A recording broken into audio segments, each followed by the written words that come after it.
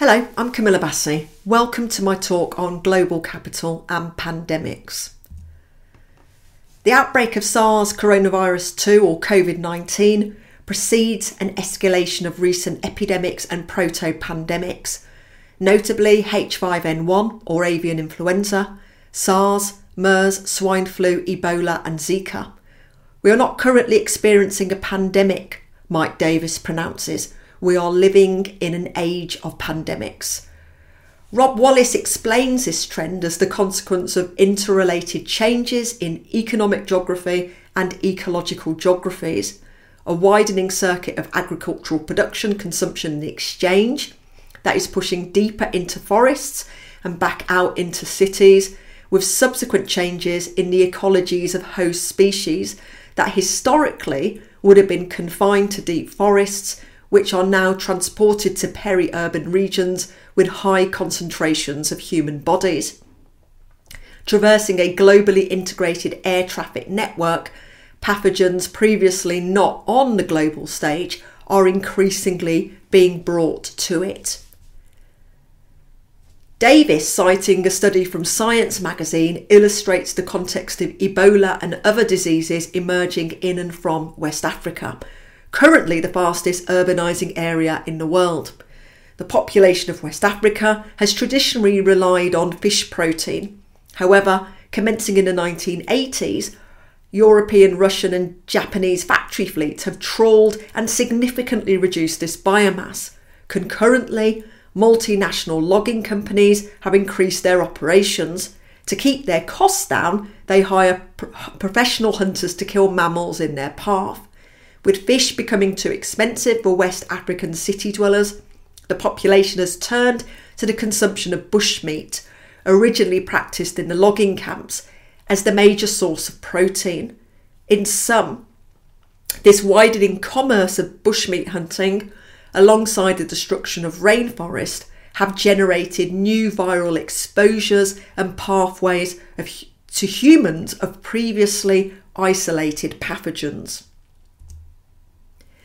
In this presentation, using the case studies of HIV/AIDS and SARS, I explore the nexus between capitalist political economy, nature and emergent infectious diseases, concluding that without radical change to how we organise and run our world, our future will be locked into this trajectory of escalating pandemics. Starting then with HIV/AIDS. HIV-1 and HIV-2 originate from the simian immune deficiency viruses of chimpanzees and sooty mangabes in Central and West Africa, with the probable zoonotic leap from one chimpanzee to one human hunter of bushmeat through a cut or wound no later than 1908. From here, the virus travelled. At this moment, put in historical context, previous epidemiological dead ends were no longer so. The virus travelled because of changes in conditions of existence propelled by a capital-fuelled colonial age. Mark Honigsbaum points to the emergence of steamship transportation and road and railway construction during the colonial period of the Congo, and the relentless pursuit of profit by logging and timber companies intersecting with social and cultural phenomenon, bushmeat hunting and consumption, and prostitution by the labour camps of railway and timber companies as the central early drivers in the journey of HIV/AIDS. While official Belgian colonial rule of the Congo ran from 1908 to 1960, the groundwork for colonial expansion began in the late 19th century.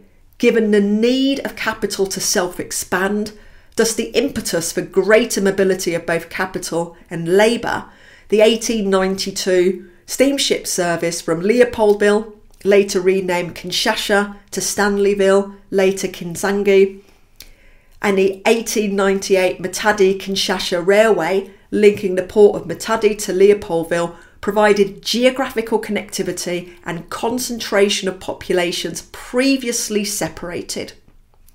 With a consequent influx of labour migrants and Belgian administrators, a rapidly urbanising Leopoldville became the capital of the Belgian Congo. In 1923, running domestic flight services, and by 1936 a direct international flight route to Brussels. Further geographical connectivity and concentration of capital and labour came under French colonial administration, notably the construction of the Congo Ocean Railroad in the 1920s, which, cutting through forest, brought labourers into rural territories home to the simian immune deficiency viruses. Once built, this railroad provided a constant flow of Africans and Europeans between Brazzaville, the new capital of the French Colonial Federation, through Leopoldville to Pointe-Noire at the coast. What's more, road construction through the Congo Basin by timber companies pushed bushmeat hunters deeper into forests and encouraged the growth of prostitution near the labour camps. One way or another, or rather one way and another, through new viral pathways that were new transport pathways driven by capital accumulation. By the 1920s, Leopoldville was home to HIV. Both Honigsbaum and Quayman draw on research by Jack Pepin to explain how the virus amplifies from here into an eventual global pandemic. Sex and medical technology, specifically the reuse of ineffectively sterilised hypodermic needles and reusable syringes in public and humanitarian health campaigns in Africa and blood banks and transfusion services. These were the key amplifiers of HIV. By the 1920s, Leopoldville had a large male labour force, with economic migrants discouraged by the Belgian colonial administration from bringing their families with them. Consequently, men outnumbered women 4-1 and prostitution was widespread. The virus likely amplified through a campaign by the Congolese Red Cross, which established a clinic in 1929 in Leopoldville to treat sexually transmitted diseases. This campaign ran throughout the 1930s and 1940s and peaked in terms of the number of administered injections in 1953. Another possible amplification was during the 1930s through the vaccination campaigns that ran along the railways against yaws and sleeping sickness, and also against malaria in southern Cameroon. HIV-1, Group M subtype B, around 1966 travels from Leopoldville to Haiti, and in and around 1969 from Haiti to the United States. Honigsbaum and Quayman again draw on the work of Pepin for a plausible answer as to how. Congo's independence in 1960, marred by civil war, led to an influx of refugees into Kinshasa and an expansion of prostitution. Another outcome was the exodus of a Belgian expatriate skilled middle class. This vacuum of labour supply was addressed by campaigns to bring in skilled labour from elsewhere. Overseen by the World Health Organization and UNESCO, recruits came from Haiti in the early 1960s. By the late 60s and early 1970s, however, the political instability of the state ideological campaign known as Zairisation to rid the Democratic Republic of Congo of so-called vestiges of colonialism and Western influence. This drove many of this labour force back to Haiti. It would have taken just one of these returnees to have carried HIV with them.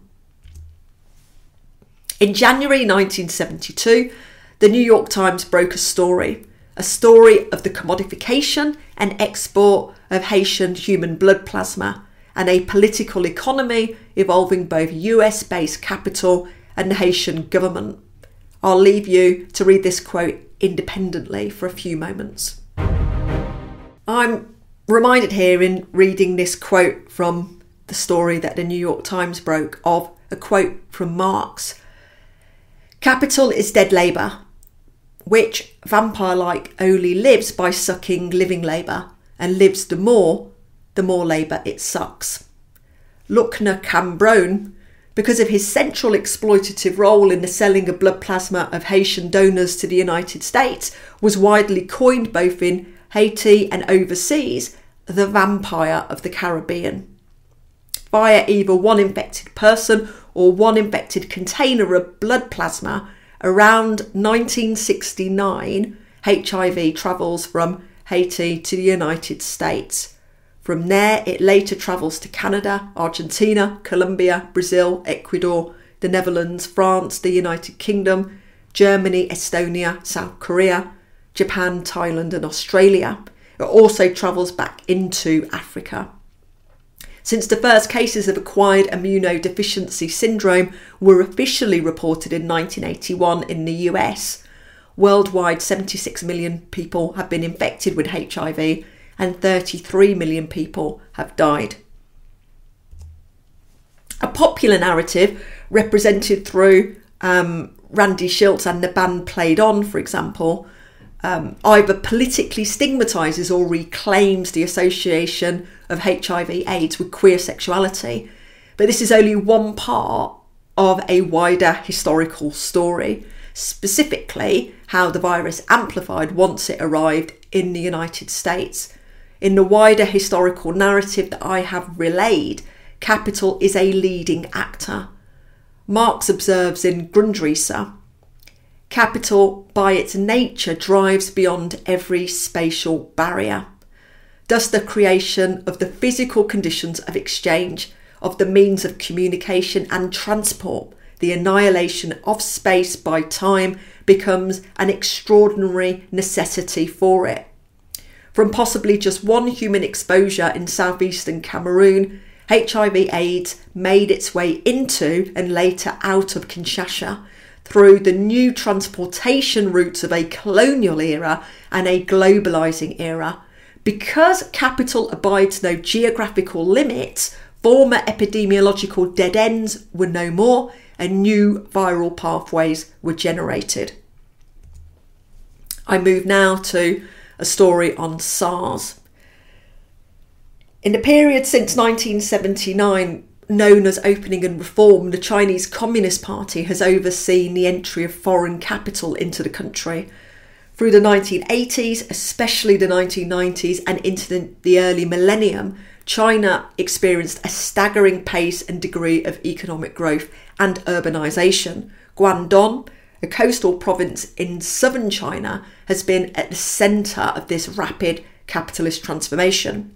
Home to three of the earliest special economic zones and to the Pearl River Delta Economic Zone, Guangdong is now the largest provincial economy and population in China, with Guangzhou, its capital, and Shenzhen, global megacities and the country's top two earners vis-a-vis GDP output.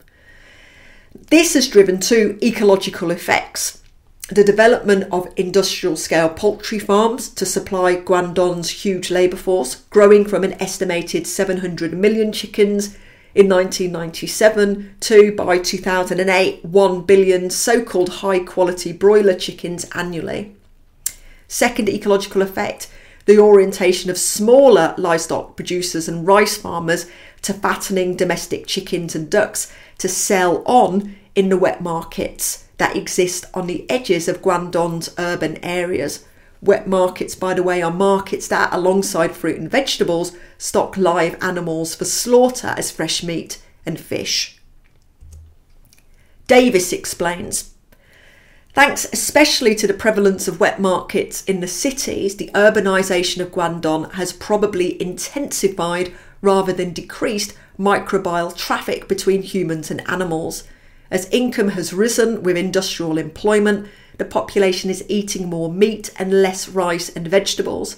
An extraordinary concentration of poultry coexists with high human densities, large numbers of pigs and ubiquitous wild birds. Moreover, as the urban footprint has expanded and farm acreage has contracted, a fractal pattern of garden plots next to dormant trees and factories has brought urban population and livestock together in more intimate contact. Guangdong is also a huge market for wild meat. Kleiman, referencing Carl Taro Greenfeld, observes that the wild animal trade within the Pearl River Delta is less to do with limited resources, need or ancient traditions and more attributable to the capitalist boom and related rise in conspicuous consumption. The contemporary era of wild flavour, as it's known, most prevalent in southern China, draws from earlier traditions and goes beyond them. Wild flavour is regarded as a way of gaining face, prosperity and good luck. To supply Guangdong's wet markets to meet the demand of a burgeoning affluent class frequenting the wild flavour restaurants of the province's cities, there has been an increase in the volume of wild animal trade, with greater cross-border commerce, both legal and illegal, from other Southeast Asian countries, Vietnam and Laos, for example, into southern China, and a rise in captive bred animals on unregulated small farms. This is what Mike Davis in 2005 coined the monster at our door, and in light of SARS coronavirus 2, states as the entirely familiar monster that has now walked through our front door. He elaborates, super urbanising animal populations by factory farming is artificially creating the optimal conditions for the emergence of newly infectious diseases, speeding up the evolution of new strains and guaranteeing the advent of pandemics. Following the work of Rob Wallace, an article from the Chinese Chuang Journal argues that emergent infectious diseases arising in and out of China are best understood through a wider economic geography innate to capitalism, specifically the evolutionary pressure cooker of capitalist agriculture and urbanisation, which provides the ideal medium through which ever more devastating plagues are born, transformed, induced to zoonotic leaps, and then aggressively vectored through the human population. To this is added similarly intensive processes occurring at the economy's fringes, where wild strains are encountered by people, pushed to ever more extensive agroeconomic incursions into local ecosystems.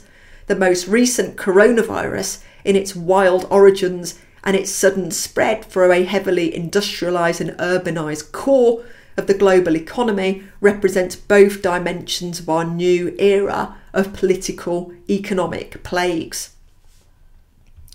The exceptional coming together of multiple species, which would not have otherwise crossed paths in nature, yet are now stacked up together in crowded conditions in dense urban environments, is, as Quayman puts it, zoological bedlam. It should be of no surprise then that a wet market in Guangzhou was the source of the zoonotic leap of SARS in 2002, and a wet market in Wuhan, Hubei province in south-central China, the source of the spillover of SARS coronavirus 2 in 2019. The natural reservoirs of both SARS coronaviruses are likely bats. While SARS had a higher mortality rate, a critical difference between SARS and SARS coronavirus 2 is the latter's higher viral load prior to the onset of symptoms, which makes the effort to contain its spread much more difficult. I turn now to some conclusions. In narrating two stories about HIV, AIDS and SARS, I want to warn against geographically limiting one's attention to Africa and Asia when thinking about pandemic threat. Instead, a focus on the intersection of the local and the global is key. Local conditions of existence in capitalist political economy shape viral evolution, thus have meaning in explaining and predicting emergent infectious diseases. But the local intimately intersects with global networks and processes of capitalist political economy. Eskew and Carlson note, due to globalisation, industrial agriculture and the ubiquity of viral biodiversity, a pandemic can emerge practically anywhere. For instance, the 2009 H1N1 influenza pandemic, which originated from a pig farm in the United States. At the same time, influenza is also emergent, as Wallace states, by way of a globalised network of corporate poultry production and trade, wherever specific strains first evolve. Furthermore, in the context of the biosecurity of a globalised agribusiness, in which, for example, mass vaccination of poultry is itself generating in reaction more evolutionary virulent strains of influenza, a myopic focus on Africa and Asia takes our attention away from the fact that richer countries routinely outsource their biodiversity threats to other nations. Or, as David Harvey remarks, capitalism never solves its crisis problems, it moves them around geographically. At all scales, states and capitals are involved in the covering up and downplaying of emergent infectious diseases because pathogens are, Wallace spells out, enmeshed within the political economy of the business of food. Moves by the World Health Organization to a new naming system of newly emergent infectious diseases, away from specifying geographic or animal origin, is precisely because of the political pressure by powerful states and industries. There's a conceptual error that can be found in much work exploring ecological crises, both on pandemics and on climate change. The Anthropocene, for example, effectively presents humanity as a single homogeneous block, outside of historical forms of society with distinct socio-economic relations, which, as Andreas Malm recognises, renaturalises ecological crisis as an outcome of human disposition. Marxist ecology applies a crucial insight and steer to the relationship between human socio-economic relations and nature by understanding that capitalism produces the conditions that provoke an irreparable rift in the interdependent processes of social metabolism, a metabolism prescribed by the natural laws of life itself. The problem is capitalism. As such, the solution is a global system change that has at its centre a socialised humanity that governs the human metabolism with nature in a rational way, bringing it under our collective control instead of being dominated by it as a blind power. If we are to find ourselves out of a current trajectory of escalating pandemics, we need a socialist politics that is radical and visionary. I'll end with a quote from Marx. The view of nature attained under the domination of private property and money is a real contempt for and practical debasement of nature. It is in this sense that Thomas Müntzer declares it intolerable that all creatures have been turned into property. The fishes in the water, the birds in the air, the plants on the earth. The creatures too must become free. Thank you very much for listening. This slide lists the references that I've used in this talk. There is also available on my blog, Anemic on a Bike, a full transcript of my presentation here today. Okay, thank you very much for listening.